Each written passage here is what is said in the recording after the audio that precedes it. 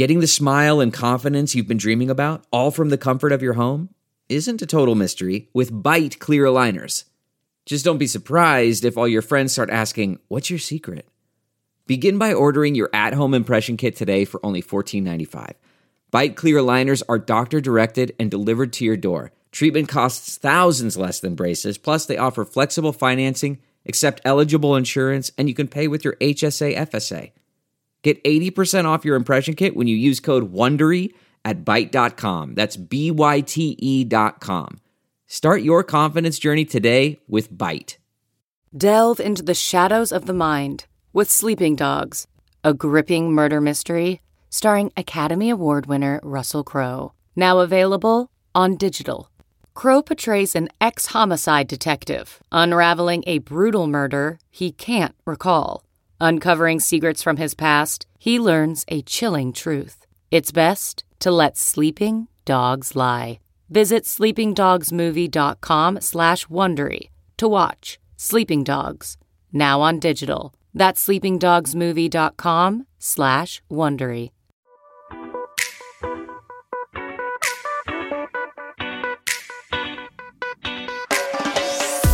This is the Hash Podcast.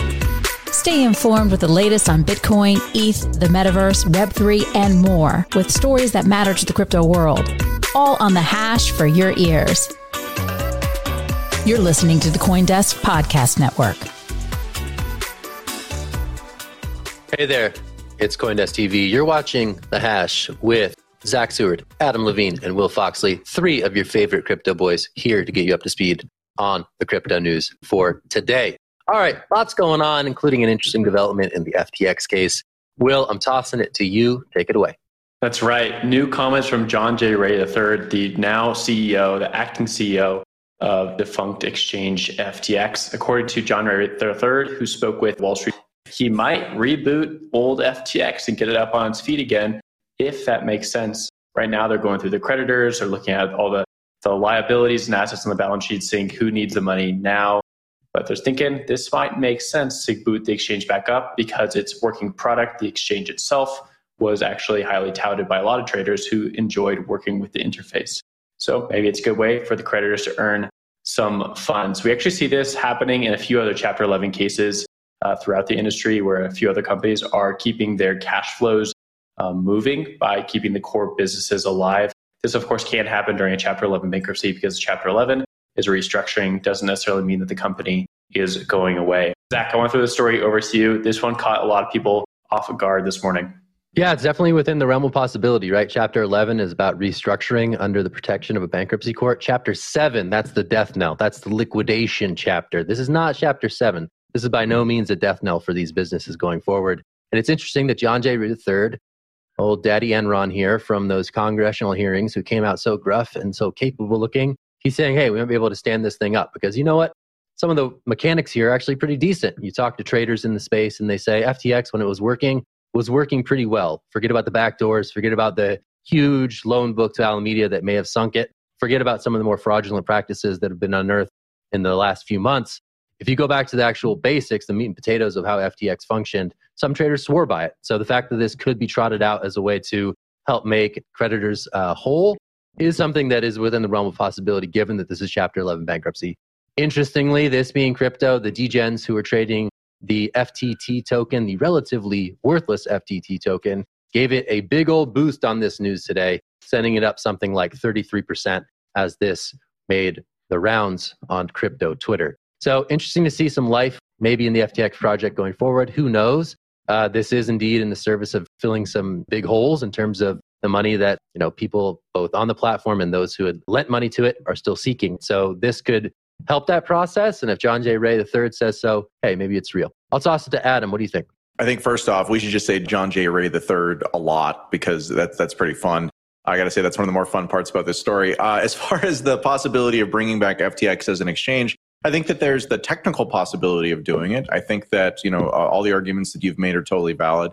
I would point out that if you look at the historical sort of context around other exchanges that have held really dominant positions in the industry and then fell from them for one reason or another, I can't really think of a single example where they were able to reclaim the heights that they had achieved before. The one that kind of comes to mind most clearly that might be an example of this is Poloniex, which was basically the dominant exchange during the kind of pre-ICO and early ICO era. And then it was acquired by Circle, and it just became less and less and less important until Circle eventually divested itself of it. It still exists. People still trade on it. Does it matter in the industry? No, it doesn't. And it really used to for a long time. So to my eyes, that's what I see here is everybody loves speculating on this stuff. And clearly when there are tokens involved, then you're going to have lots of people who are betting one way or another. And that's what this game seems like to me more than anything else. But to the extent that they can actually bring it back and use it to generate revenue, that seems like that's a win-win really for everybody. Back over to you, Zach. Yeah, I like the cultural point. You're right. I think there was a lot of speculation within, crypto Twitter and beyond, right? Are there any second acts in crypto history that have actually panned out, right? And you mentioned not many have ever come back from the grave, and those who have sort of return as a shell of their former self. You think BitMEX, you think Polo, you think some of these other firms that are disgraced, and then, through whatever means, they return to some version of operating as normal. But culturally, I think the question is, can it be accepted as something given just the huge ding on its reputation that this whole proceeding has unearthed? Can it come back from that? I think historically the answer tends to be no. There are some coins that go fallow that come back. That's also a rarity in crypto, right? Maybe Ethereum is probably the one that bucks that trend. It was kind of dead for a minute there, came back in a big way come 2020 following that Black Swan event in March. All this stuff, I think, is part of that cultural conversation.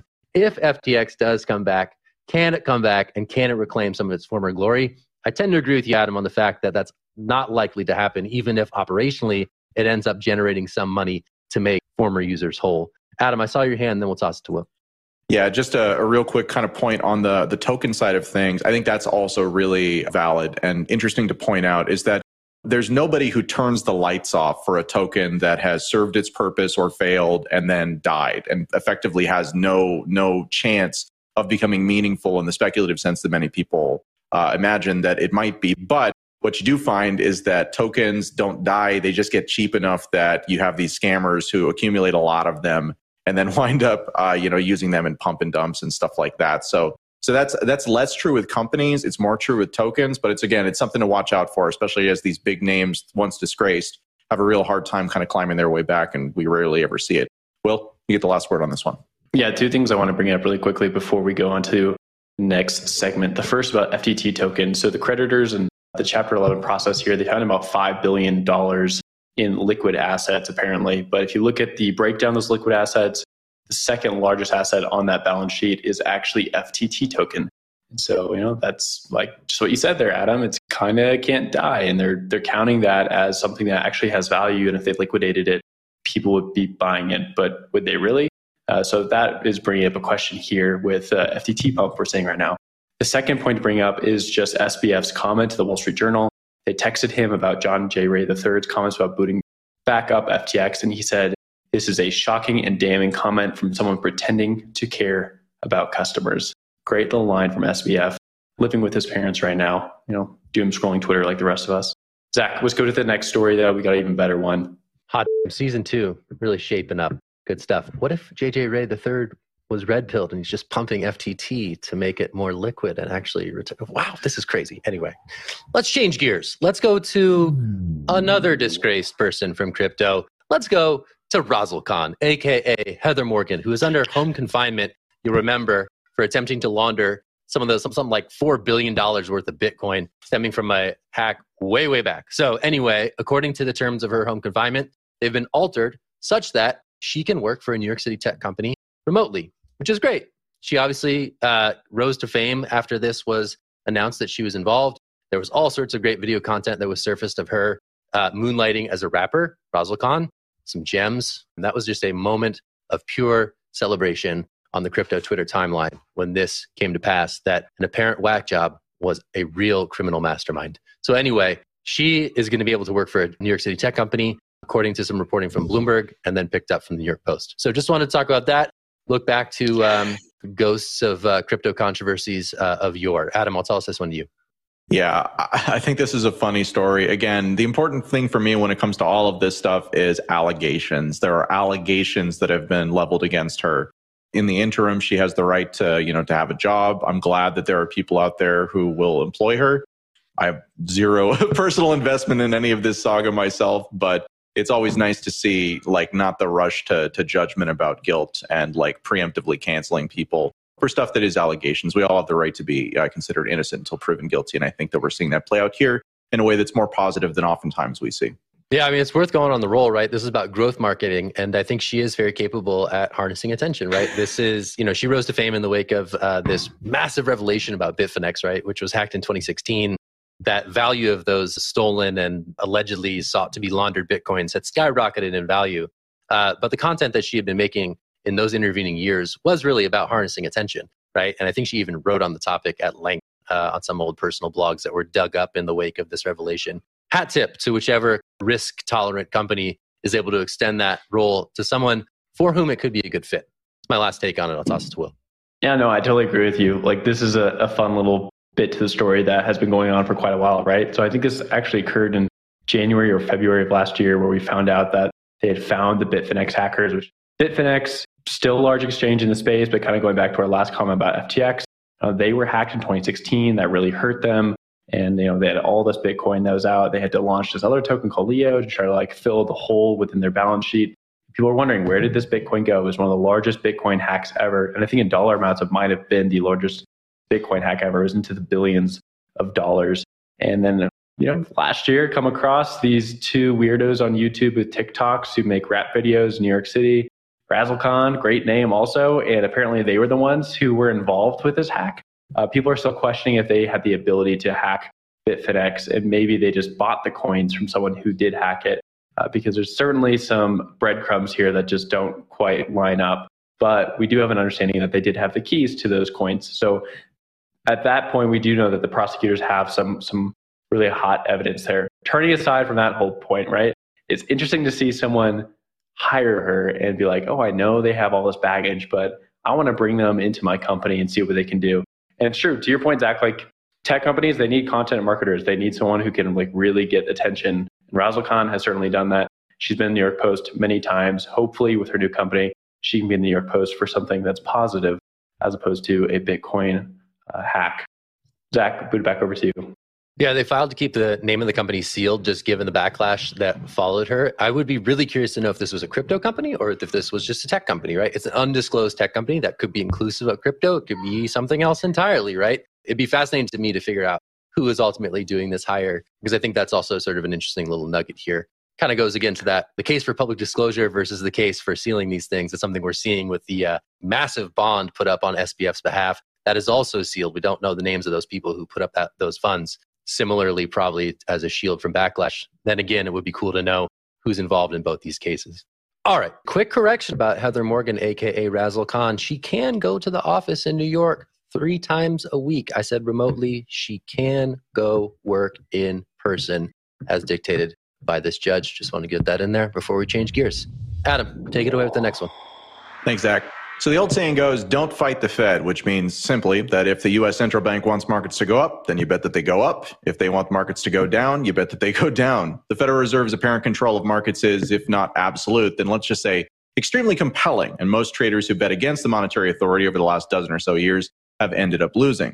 But is that still true? The U.S. central bank has been very clear since they finally acknowledged about a year ago that inflation under their purview is running out of control, even by official measures, and that they want to deflate the bubbles and bring down that rate of inflation. According to the Fed, market conditions will remain bad until next year, and increasingly, it seems like the market doesn't believe them. QCP Capital has a new note out this morning suggesting that with markets rapidly rising, much of the Fed's efforts are now at risk, saying in part, quote, while we wrote in our first market update of the year that NFT prices were a sign of a broader rally to come, we do not expect those to be sustained while the Fed is still on the warpath against inflation and all the assets that feed it, end quote. Bottom line, the Fed needs traders to believe them in order for monetary policy to go the direction that they sensibly want it to go. And those traders sort of increasingly don't. So what to do? It's a big question. Will, to you. Yeah, I think the question here really is this a bear trap or a bull trap, right? Like, is this going to go up and continue to go up, or are we going to see Bitcoin's price go down? Like, that's the question we're going to be focused on CoinDesk at the very least. Of course, there's a broader swath of financial products out there that you can purchase, and they trade. A lot of them trade based on what the Federal Reserve is doing. Are they going to continue pushing interest rates up? Are they going to drop them? Are they going to continue steady? And we have a lot of different indications that the Fed right now wants to continue raising interest rates at least a little bit and then hold it steady around 5% as like the terminal rate. And that could change a lot of things in the landscape over the next few months. I think at the very least, it's going to not change things as it has been changed in the last 12 months, right? So as noted in the story, the Fed raised rates about 4.75% over the last year.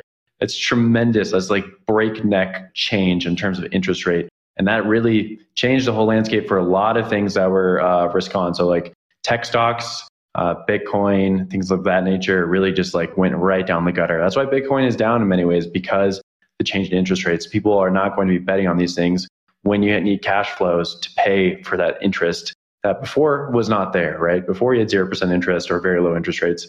Now it's about 5%. If you have a mortgage, you're probably going to pay for that and maybe sell off your Bitcoin before focusing on digital assets again, or NFTs or JPEGs, right? So that's the story here. I do think that we shouldn't go into price talk. That's Wendy's thing. She's not here on the show today. But I do think it's worth noting that like right now, we see these pumps to like, 5K up, or like a little like 20% up. That happens during the bear market. It happens especially on the weekends when there's not a lot of volume on exchanges. There's a lot of volatility out there because not a lot of people are interested in the space as much. And that leads to price going up and price going down very quickly. But generally speaking, we're going to stay around the same level for quite a while until this whole macro landscape changes. Zach, over to you. Yeah, Bitcoin over 20K. I will note that on the price front. Last time we'll ever see Bitcoin north of, I forget what the meme is. There's a good meme that speaks to the impermanence of all these numbers. So just remember that when you see 20K and are tempted to FOMO buy in. I think the thing that Wendy and others say is don't go chasing green candles. And I think that is wise, especially given the broader uncertainty in the market. But yeah, we are seeing some indicators that monetary conditions in the US are changing for the better. And I think we're probably seeing big time actors, sophisticated traders, institutional traders who have sort of, I think, normalized the trading of Bitcoin as it relates to the other sort of risky assets that they trade as well.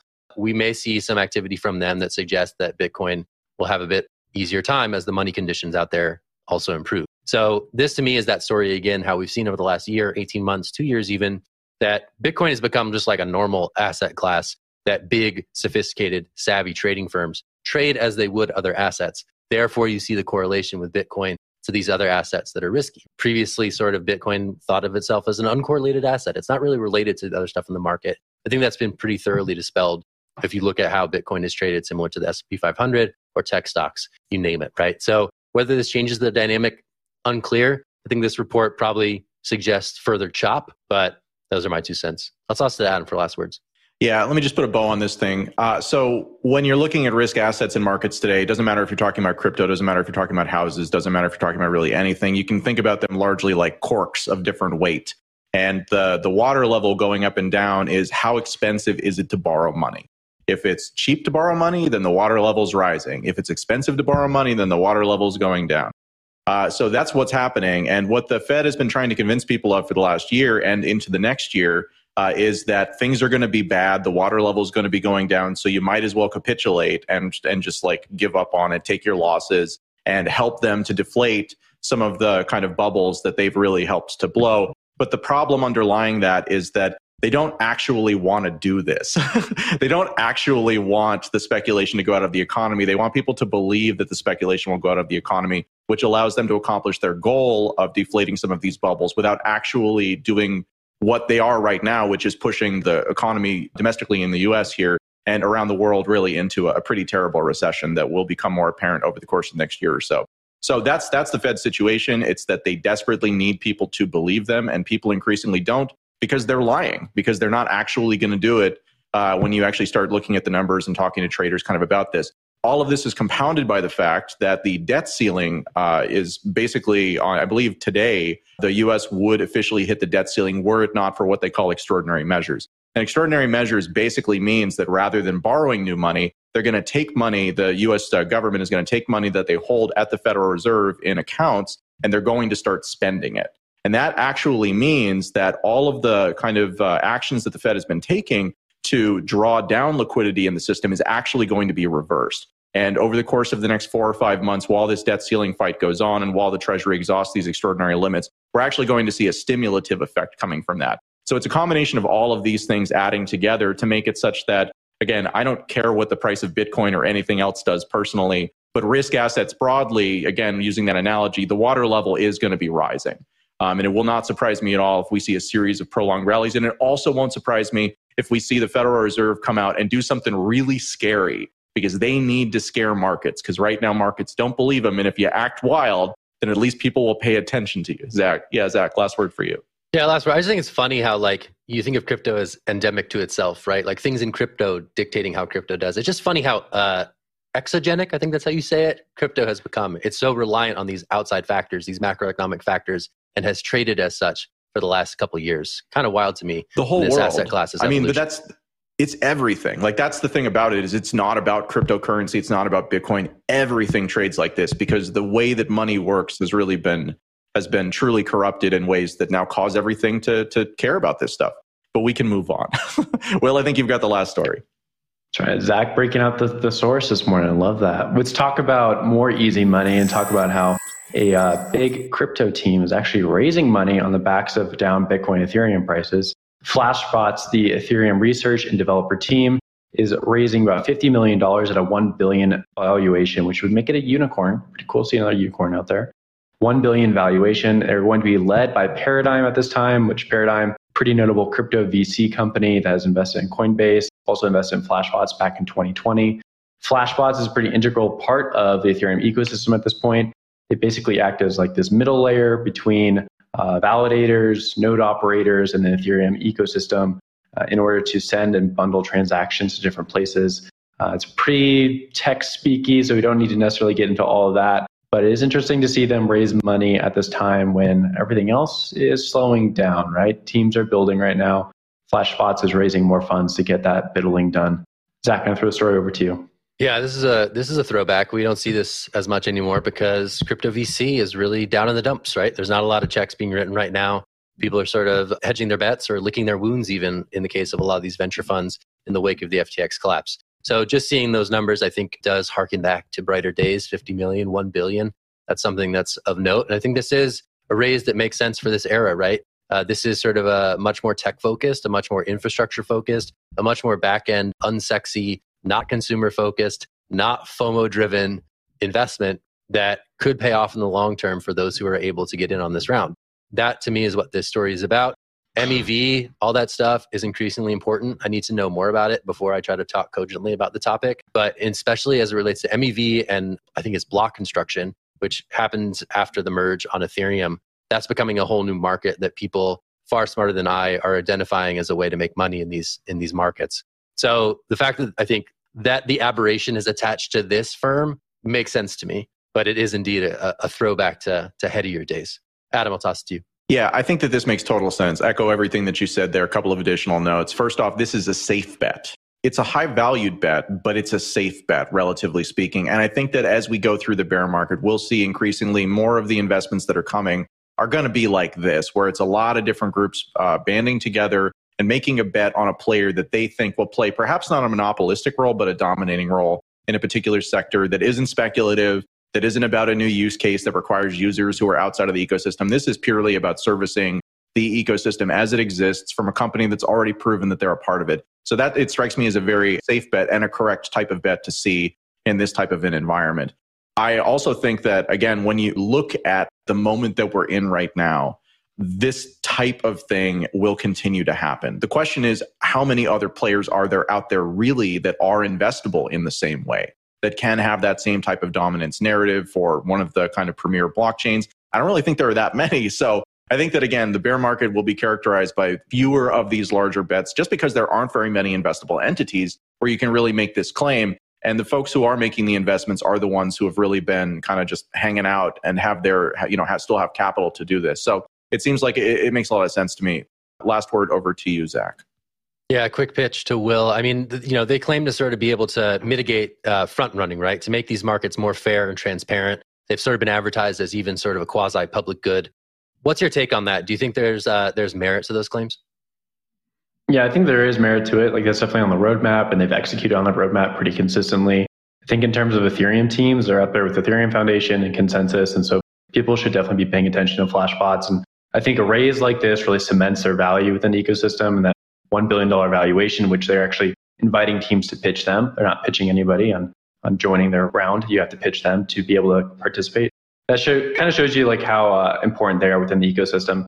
That being said, I think there's a lot of decentralization questions around Flashbots in the space. So we look forward to seeing more about that. Zach, over to you. We do indeed. We'll leave it on that forward-looking note. That was another great show from The Hash. Thanks, people, for being here on CoinDesk TV. I'm Zach Seward. That's Adam Levine. Will Foxley is here. We are here on CoinDesk TV. You can also check us out on the podcast network. We'll be back tomorrow. See you soon. Bye. You've been listening to The Hash on the CoinDesk Podcast Network. We would like to hear from you, so if you have any questions or comments, please reach out to us at podcasts@coindesk.com, subject line, The Hash, or leave us a review on your favorite podcast player. Thanks for listening.